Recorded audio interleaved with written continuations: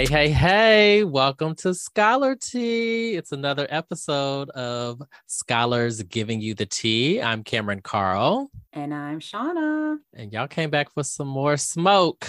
This episode, we'll do what we usually do. Of course, highlight our Scholar of the Week. We're going to spill some tea and we're going to get into a wonderful episode and conversation with Dr. Joy Gatson-Gales, who is the current president of the Association for the Study of Higher Education. Annual conference is coming up very soon. I have some things for what's problematic. And of course, Shauna's going to give you those wonderful jokes of the day that y'all just keep coming back for. And we have to celebrate and affirm some people as well. So shall we get into it, Shauna? Let's do it. So first off, if your mood today was a corner store candy or snack, which candy or snack would you select? Fruities. Do you remember Fruities? Like 50 cent a little bag. You don't know No. Fruities? So they're No. like flavored Tootsie Rolls. So That in sounds Naptown, ghetto. at the corner store, for 50 cents, you get a little baggie of the Fruities. And they had different flavors like watermelon, cherry, grape. Oh my God. Okay, I'm gonna have to send you the link to Fruities. Mm-mm. So I loved fruit. They were like my favorite. And I feel like you got your best money's worth because it was 50 cents and you got multiple Fruities. And they were so sweet and flavorful. Watermelon was my favorite flavor, fruity. I know there's a listener out there who knows what I'm talking about. I don't think it was just well, you're from the Midwest. I don't think it was just a Midwest thing either. I never heard of them. Okay. Well, while you sharing yours, I'm going to send you the link to some Fruities. Wait, are they shaped like fruit? No, it's shaped like it's a Tootsie Roll. It's just Oh, flavored. you It's said like a that. fruit flavored Tootsie Roll. No. Well, so you're feeling what? Sweet? What is that? No, like my mood is like, I think people are getting their bang for their buck with me in all aspects of life. Okay. And that's why I mean, like, what's my favorite candy at the corner store? And it's the great value candy in the sense of you can get a lot of candy for 50 cents. I just feel like I'm getting pulled in multiple directions with all the things that come with being a faculty member, teaching, service, research, but then all other aspects of my life. There's some family things happening. There's some friendship things happening. So I just feel like I am being all things to all people, and people are getting their bang for their buck at this point in my life. So that's my mood for today. Well, I feel like some Takis. I feel pretty flavorful as well, with a little in the back of your neck, like right at the last bite, there's this little sharp twist, and you never know when it's coming. It's never expected, but it's deserved. So I'm feeling that way today. I'm pretty flavorful. Generally, you enjoy me, but if you bite down the wrong way, I might get you. That's how I feel. So are you feeling spicy? Like, is it a spicy too? Okay. It's All right. spicy too, but for me, I don't know how everybody else engages around Takis, but for me, like sometimes it hits me and sometimes it doesn't. And I think, it depends on how you go about it, how you go about treating your Taki. If you treat it with respect and dignity, it won't get you. But if you have a difficult time being respectful of your Taki, it comes and bites you in the ass. But also, doesn't the temperature of the environment contribute to? Not necessarily for me. I Okay. mean, and you said this before, like you're pretty much a chameleon, like you can enter into most spaces or whatnot. And for me, like, those things don't resonate with me too much. Like I'm pretty good at being flexible around like people's disposition or the energy that they bring into a space. Like generally speaking, especially if I'm thinking about at work, like I'm good at centering myself enough where even if someone's being foolish, it doesn't necessarily deter what kind of energy I give back. But here and there, I have to let people know. I don't think anybody thinks I'm a doormat. I think everybody knows that part. But there are moments where, especially in my line of work, like I have to make a public show of what's going on in that space or I'm not doing my job. So if you come at the activity or the procedure, or if you come to the discussion with some dignity or with a willingness to learn, then I'm pretty easygoing. And if you're demonstrating like that you're trying, no problem. Smooth all the way, flavorful. I'll give you everything I got. But sometimes people come at me sideways and I have to be a little sharp with them. We know you can. We know you can get spicy, sis. But I also think that sums up your. I think you give what is given to you. So I think that does sum up who you are generally as a person as well. I'm pretty consistent. Yeah. Who's our scholar of the week, Shauna? We're very excited today to recognize and celebrate Dr. Krista J. Porter. She, her, hers is Associate Dean for the Graduate College and Associate Professor of Higher Education Administration and Student Affairs in the College of Education, Health, and Human Services, EHHS, at Kent State University. As a critical qualitative researcher, Dr. Porter's areas of expertise include policies and practices that influence the development and trajectory of Black women in higher education at diverse institutional types, college student development at the intersections of identities, and research and practices in higher education and student affairs, how and why we do what we do. She has been nationally recognized for her scholarship, teaching, and service, and her work appears in various peer-reviewed journals such as Review of Educational Research, Journal of College Student Development, Journal of Higher Education, Gender, Work, and Organization, and Journal of Student Affairs Research and Practice. Dr. Porter co-edited the award-winning book, Case Studies for Student Development Theory, Advancing Social Justice and Inclusion in Higher Education.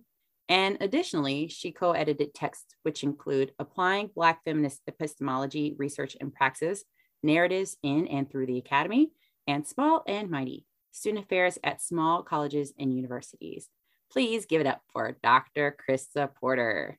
Shout out to Krista. Love to see Dr. Porter at the conferences. I love to be across the room when I see her and I give her the Nene Leaks wave and we come and embrace. So thank you for the important work that you are doing in these academic streets, Dr. Porter. Yes, thank you for everything you do. We were really appreciative, especially of scholars that are advancing the voices of Black women. All right. So what's hot on these streets? The fall and the winter is coming. We've been drinking iced tea. It's time to get some hot tea. So what's the tea happening in these streets, Shauna? Well, listen, when it comes to making higher education accessible, particularly to minoritized communities, the space has been historically politicized. Now, we're not talking about normal schools that were supposed to pass as colleges or universities, or the boarding schools that decimated Native and Indigenous communities. As universities expanded their curriculum in the late 1800s and early 1900s, the opportunity to acquire a college education was relegated to white, affluent men. So this accumulation of privilege was blatantly embedded in the infrastructure, and we're talking about policies, traditions, curricula, pedagogy, as well as the physical structures of higher education across the U.S. So, for example, at the University of Pennsylvania, students who currently reside in the Fisher-Hassenfeld Quad, and we're talking about today in 2022, they live in houses whose rooms still feature relics of commonplace splits. So one side is constructed to house a student, and the other side was constructed at the time to house the student servants. So students are still living in this structure physically right now. They're sleeping in what used to be servants' quarters. Or more commonly, walk down the halls of most universities and examine the pictures of past presidents hanging in the walls. And even at HBCUs or MSIs, you'll see white folks. And it's not until the 60s and 70s that the faces of those white folks, white men, changed to racially minoritized individuals. It's not surprising then that the election cycle leading up to the occupancy of the White House in 2017 opened up a whole can of WTF that minoritized communities have been wrestling with for generations.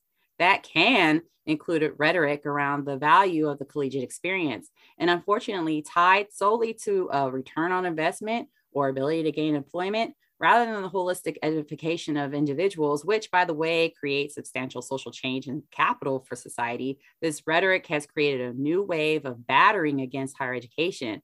And the long and the short of it, folks are upset that, one, a college education is expensive, which, by the way, I think is a completely valid argument. Two, students are required to expand their horizons through gen ed courses. And three, that their tax dollars might be going towards the education of a quote unquote other. Now, recently, social media has been a buzz on the topic of gen eds and whether or not they connect to a student's specialization. And Cameron, you said that you saw some things on BlackSap in particular, right? Yeah, the people got a little, I don't want to say heated, but there was some, I think, controversial takes on this topic, right? So one person in a gist said that with the cost of college, we should be getting rid of gen eds that are unrelated to a major. So why does somebody have to take a music class when their major might be meteorology? Or it makes no sense to have wasted money, and high school is for broad education, college is for a specialization. And I struggle with this in the sense of I have privilege, I'm highly educated, I am an educator. So I know that informs my take on this. But that take, I think, has lent itself to where we are as a society, whether that be politically, whether that be understanding the realms of a pandemic, whether it be the reckoning of racism and white supremacy, right? And to me, it's the lack of critical thinking skills that has got us to where we are as a society today. And I think we could be way more advanced if we invested in the process of understanding how to critically think. And I think general ed classes allow space for developing that muscle of critical thinking when done well and done intentionally. So to totally dismiss, having to take English or having to think critically about history that are, oftentimes rooted in a gen ed requirement because I want to be a business major, to me, that then is going to speak 20 years down the line when we are trying to implement policy around people's in equitable ways around people's gender and race for a company, but you don't care about that because you don't understand historical implications of where we've been as a country and how inequity has been perpetuated and maintained because you lack the historical critical analysis of those things. So I don't know, I just get really frustrated on this take of, let me just take classes to get my degree in whatever major that I'm getting, knowing that you're probably going to switch careers 3 to 5 times. I think it's even more than that statistically. So do you have the capacity to transfer those skills of whatever major you got to now pursue something else? Given what's going to change economically, what's going to change technologically, what's going to change, where we are in 20 years is obviously where we're not going to be today. So let me be quiet. I would love to hear your thoughts on this, Shauna. I just get really frustrated around this particular issue and topic. When it was a space geared towards white men's advancement or edification, people didn't have these qualms to the same extent. Now, maybe the ways that people were able to communicate were different because the technology was different. But I think by and large, it feels like now that we have diversified colleges and universities, people have problems with gen ed because now we have financial aid. And so people are seeing financial aid as something that's coming out of their pockets, and they don't want to contribute towards the education of someone that doesn't look like them. I think also bootstrap theory, people are thinking, well, why can't you pay for your own college education? Why can't you figure it out? Because my forefathers were able to figure it out. I think all those things have complicated this conversation around then what it means to get a college education. I think on top of all of that, solely connecting a college degree to advancement, career advancement is a big problem for us because we all understand that an educated society is one that is stronger, is healthier, is more financially stable in a variety of different ways. And so it's not just about the career, it's also, engagement with other thoughts, other ideologies. Those things come out in those gen eds. And so when we squarely try to utilize higher education as a space to ensure that people get employment, it's super capitalistic because that's not what it's all about. I think that disconnect has been wedged on purpose because at the end of the day, what you want to make sure is that you have a populace that does not have a fully educated understanding of the issues, so that if they had a full understanding of more complexity and nuance in what those issues are and how they show up in legislation, for example, you may not get the votes that you want. So I don't mean to sound like a conspiracy theorist, but I see all these things come together and coalescing, and you can't tell me that one thing isn't related to the other. And so this attack on gen ed, this attack on higher ed writ large, it's nothing new. We've been seeing it for a long time, but it definitely has intensified because we have diversified those spaces. That's my thought. Yeah, as you were talking, I was like, it's a layer of entrance convergence, right? Like in the sense of look who votes for whom, and highly educated people vote a certain way, and uneducated in the sense of, high school diploma, college degree, advanced degrees, and that type of education in the formal sense of education, and thinking about how does the minority will itself onto the majority in decision-making power. And I think, to your point, not to get to conspiracy theory, but these things are, like you said, these things are on purpose, right? With an intended outcome. People are playing the long game, especially politically, when it comes to their attack on education, education policy, education funding, because we, as people of color, are the majority and are going to be the great majority in this country. And more of us become the educated majority. People are losing their power. Mm-hmm. Excuse me, white people losing their power. And rather than understanding how a cohesive social system could strengthen everyone's access to receiving an advanced education, our society continues to place the onus of attaining a college degree on the backs of individuals. So all these things are coming together. And it's really hard for me to just have that one conversation about, should we have gen eds and should we not? Because from my understanding, that question in itself is rooted politicizing higher education. You can't tell me they're separate issues. They're all connected from my perspective. So we would love to hear y'all's thoughts. Hit us up on the Twitter. We got a Facebook page. Kind of what are people feeling about as more and more people of color become integrated into higher education at all levels? They are now saying that, why are we paying for these people to get their degree? Anyways, thinking critically about gen ed, thinking critically about the role of higher education for a public good versus a private good, right? And this is very much connected to humanizing higher education.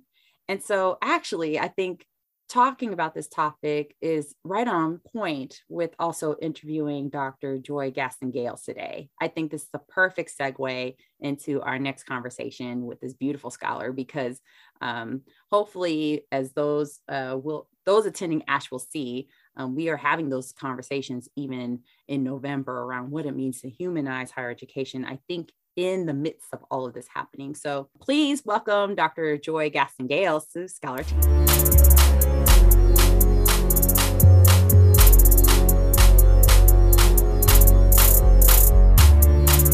Everybody, this is Shauna and Cameron again, welcoming Dr. Joy Gaston Gales. We're very excited to be spending time with this tremendous scholar, mentor, pinnacle in the field. Joy, can you talk to us about what the last 2 years have taught you about yourself? The past 2 years taught me about myself in terms of the pandemic. Mm-hmm. Oh, wow. It taught me to value things in a way that I perhaps took for granted, I think. Particularly, there's something about not being able to spend time with your family that made you value family more. And so that, and then, I don't know, I just feel like in terms of my family, the pandemic aged us in a lot of ways. And so that kind of brought it into more focus for me too. And so, not being able to see my family for a year was tough. And while I was able to see my immediate family, I also spent a lot of time with extended family and friends. And so I also didn't realize how important that was to my health and well-being. And so, doing it pre-pandemic, you kind of take it for granted. And then when you lose it, all of a sudden it's like, whoa, whoa, whoa.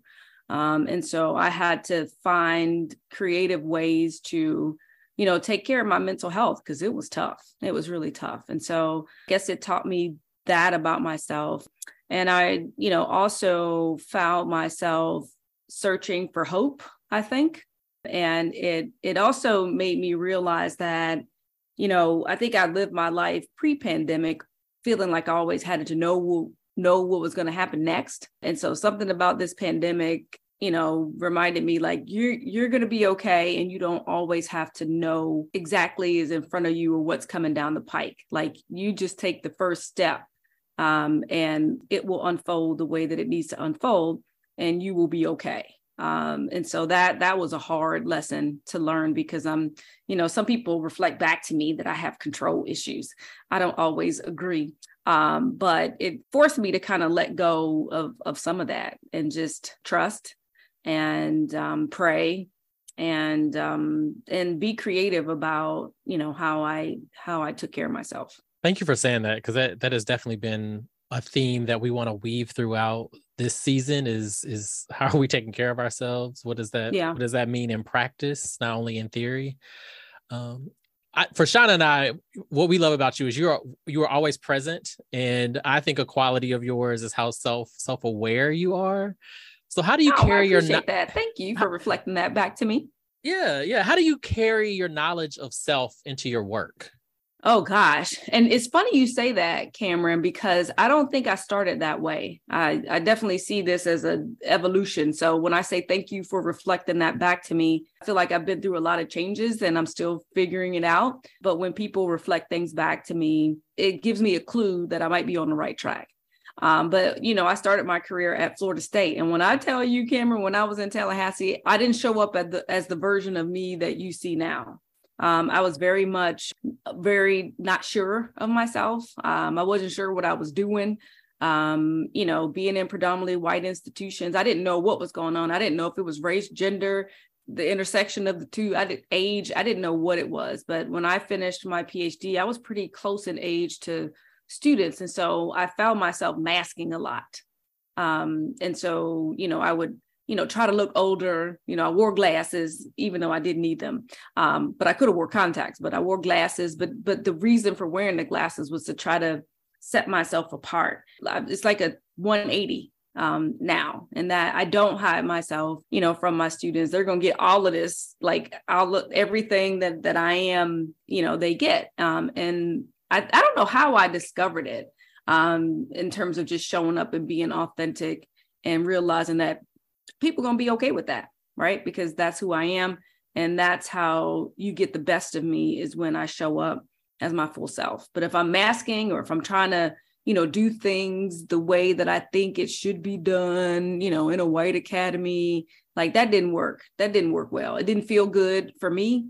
And it wasn't good for students either, because, I think on some levels they may have been able to feel it, and then some people feel it and then they try to test you, right? Other people feel it and they may have a different response. But yeah, I just think it comes with maturity too. Like as people of color in the academy, whenever you're the first to do a thing, it also means that you don't know what you're doing necessarily. Not that you don't know what you're doing. You do know what you're doing, but something about being the only in a space makes you doubt yourself in ways that you shouldn't, but you do. And those spaces are set up intentionally on purpose. Absolutely. That self-doubt. Yeah, it banks on that, right? Because then they can do all the things can happen and go unchecked, because you're too busy doubting yourself to realize that, no, that really was a microaggression. And yeah, I am really experiencing racial battle fatigue. Like these things are real.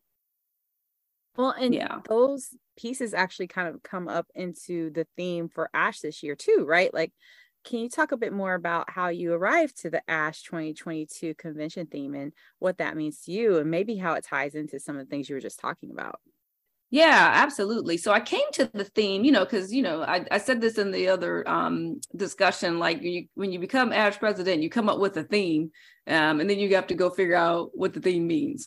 But for me, I wanted to have something that reflects the times that we're in.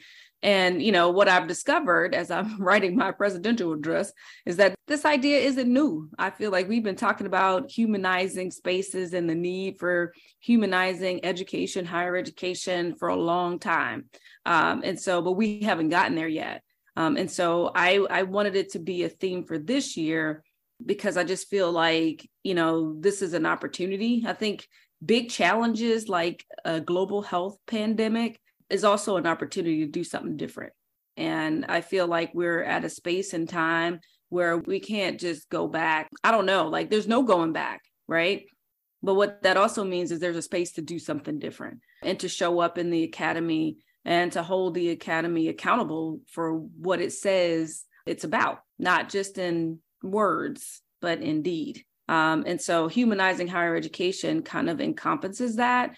And to me, a very basic, simple definition is that, we don't deny people the right to life, liberty, and justice. Like everybody gets to experience and have their full humanity honored in spaces, in society and in education. To me, that's what humanizing means. But, humanizing, for it to be a call to action, it also means that there's a lot of dehumanizing going on, right? And that's what I was talking about when you show up in these spaces, predominantly white spaces, and, you experience so much stuff that's been so normalized into the culture that, again, people don't even see it because it's been normalized in policies, practices, values, and I just think about like corporatization of higher ed, being on this productivity train. It's just like, nah, that's not for me.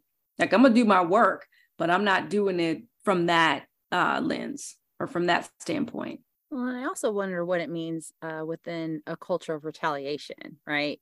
I think another thing that we're also often combating within the academy as a space that is meant towards edification is knowing that sometimes we'll come up into that space as our full selves and we'll either get our hands smacked for it or, our papers aren't accepted to the same rate, or we're told that our research isn't rigorous enough because, it's not reflecting those normative ideas. And so I'm also curious to know there might even be some space to talk about accountability and how do we go about addressing issues of accountability in moments where people are actually trying to actively do those things and they don't have the power to show up the way that they would prefer to.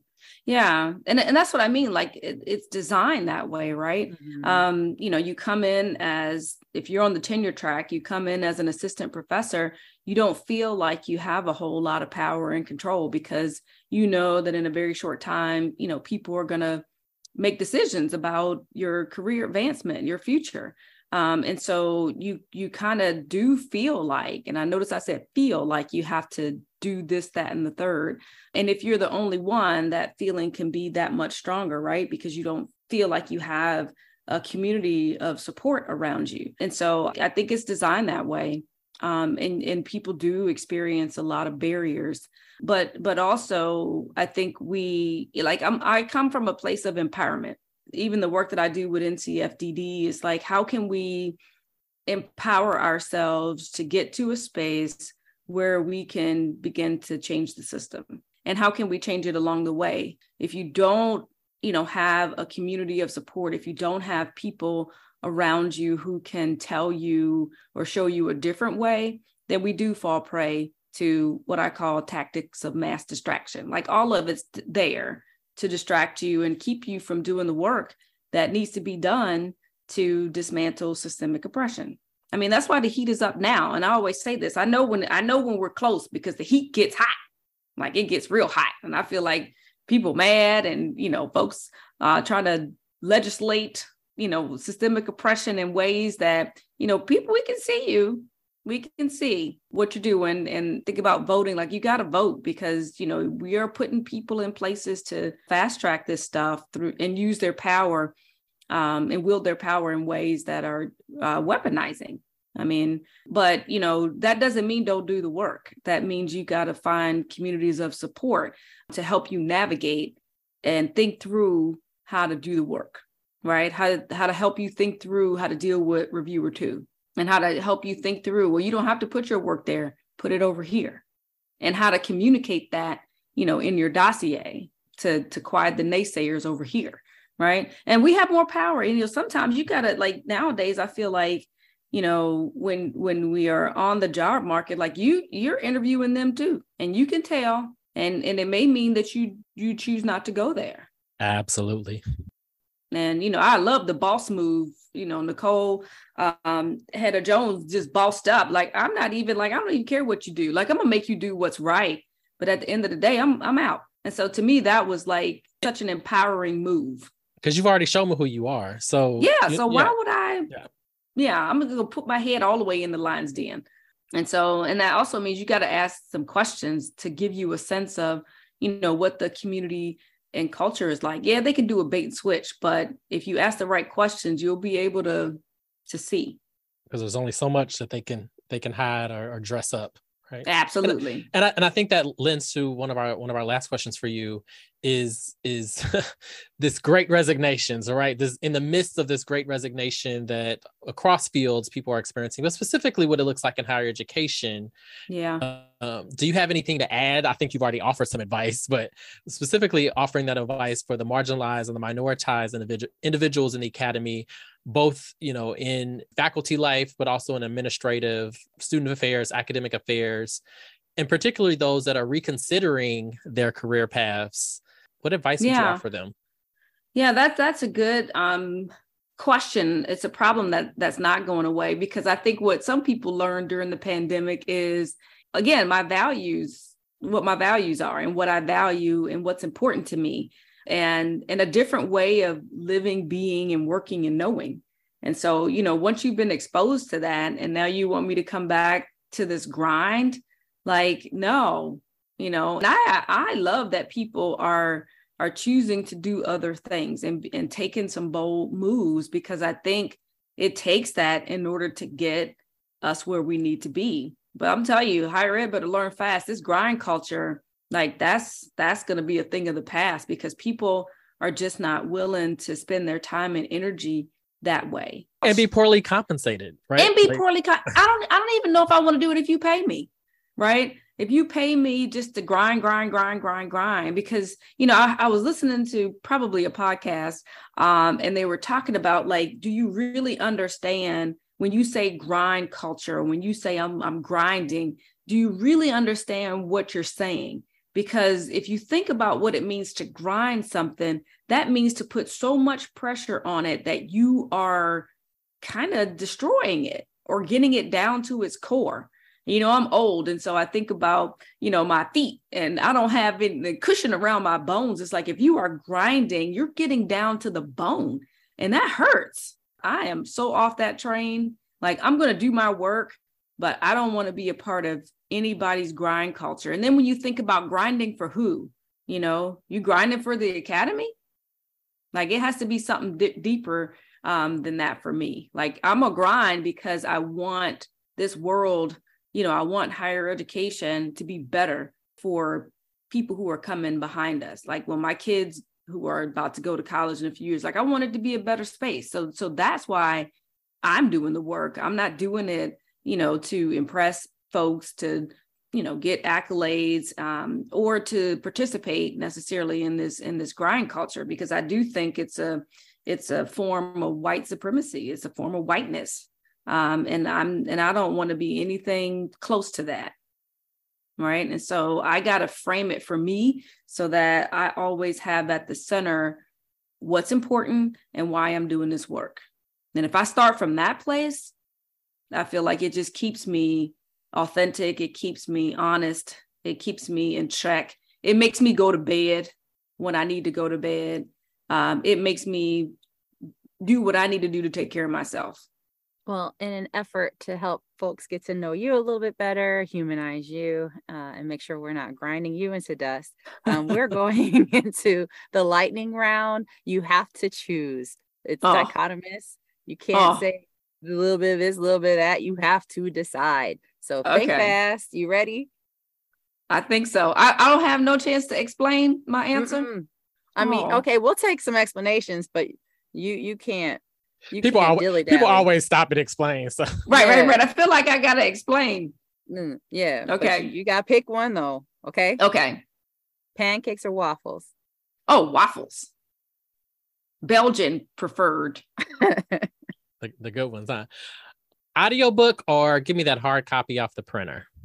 I used to be a hard copy because I like to feel the book, but that happened during the pandemic. I got a whole subscription to Audible. That thing is expensive. Lip gloss or shoes? Ooh, pre-pandemic shoes, post-pandemic lip gloss. My feet don't like shoes anymore. That's the other thing I learned about myself. We don't like shoes. Yeah, but I like shoes. My feet just don't like them. Yeah. You want to be in the beach house or the penthouse? Ooh, beach house. Yeah, people who know me know, if you follow me on social media, y'all know I'm going to the beach at least 2 times per summer. And that's the other thing I missed during the pandemic. I didn't get my beach time in. So now it's on. Like we planned that thing way out. So let me know. I'll go with you. Yeah. Final one, pink or green? Green is my favorite color. So that one was easy, but I take both. I'm a green girl too. Yeah. Well, we really appreciate your time today, Dr. Gales. Happy to have you. Thank you for sharing your insight. And I hope that our listeners were able to pick up some things that you were sharing and manifesting them in their lives as well. Well, I appreciate you having me. This was a lot of fun. Thanks for inviting me.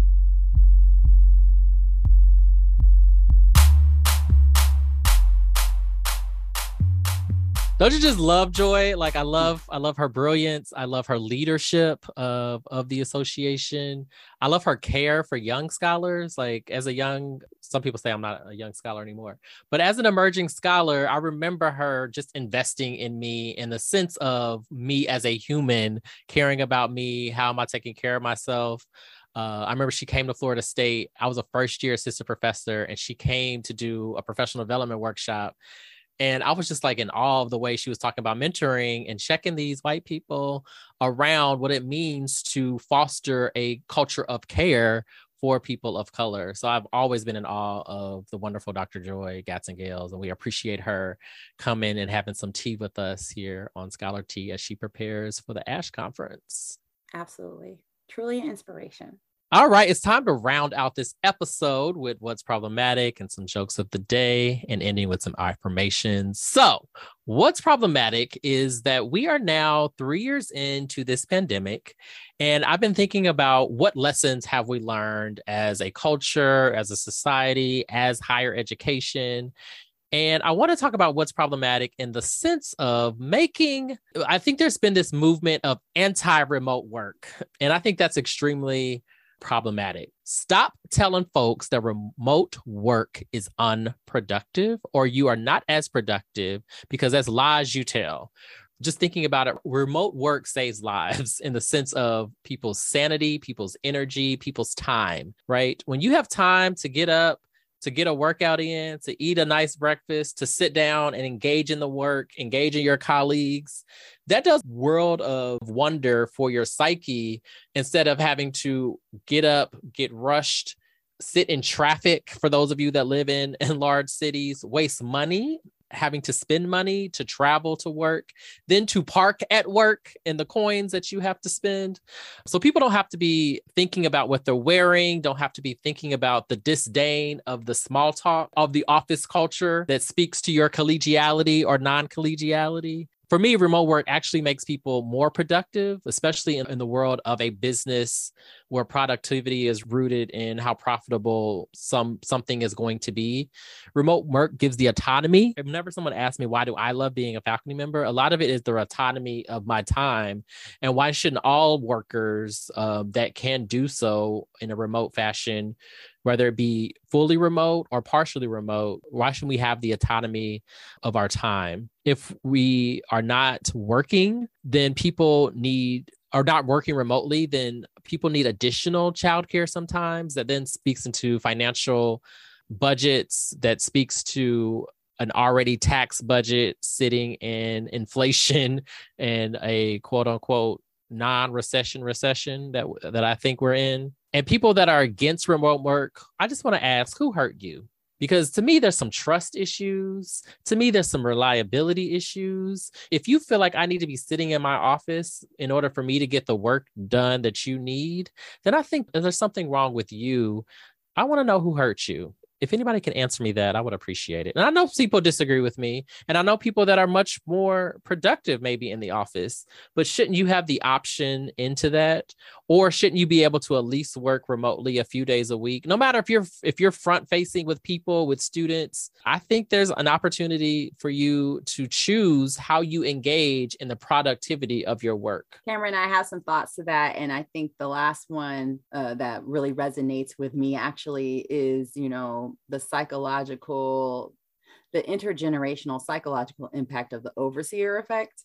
And so you got some people out there that actually thrive in feeling like they're somebody's overseer, that they're meant to be policing somebody else's space, place, psyche or their bodies. And so I have to believe that some of that mess is just rooted in people's feeling like they have the obligation to be someone else's overseer. That's just my opinion.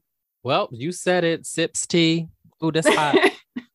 All right, so that's what's problematic this week. We'd love to hear your thoughts on this. I know some of you disagree, so we'd love to hear your perspective and your context in how you agree or disagree with what's problematic this week. Shauna, let's get into the jokes of the week. Jokes of the week. Are you ready? You ready to laugh? Bloop, bloop, bloop, bloop, bloop. Ready? What do you call it when Erykah Badu falls down a flight of stairs? Is she okay? Erykah Badu Badu Badu Badu Badu. Oh my goodness. What do sprinters eat before a race? Sprinters eat before a race. Something to make them fast? Nothing. They fast. Day fast. It's the day fast, huh? Okay. I got it. My mom didn't like my report card. I said, okay. She said, I want more A's. I said, okay. More A's and okay. Yeah, no. Okay. Whatever. I like that one. It didn't make me laugh, but I liked it. Okay. What kind of bee makes honey move? Beyonce? A Cardi B. That's my jokes of the week. Okay, those are cute. 2 snaps. I know the people are laughing in their car driving home. Okay, Sean, I see you with the jokes of the week. Well, many congratulations to Brian Burt, who was recently named the director of Wisconsin's Equity and Inclusion Laboratory, and to Ebony Ford Turnbow, who was selected as the vice president for student affairs at CSU Channel Islands. The late, great John Lewis once said, "Get in good trouble, necessary trouble, and help redeem the soul of America." While I recognize that the soul of the U.S. is severely stained, I'm hopeful that the society within which we now live can be redeemed. It will take educators and community members like yourselves to advance our understandings of justice, social change, and cultivating a culture of care. I truly believe that with this next generation, we'll have the opportunity to observe the demonstrable power of higher education and higher learning. Thank you for your service to our communities. Thank you for your dedication to our future generations. And thank you for your willingness to get in good, necessary trouble. Black Ashe. Ashe. That's all we got for y'all this week. Have a wonderful, wonderful week. And we will catch y'all on the flip side of Scholar T. Okay, stay safe in these academic streets.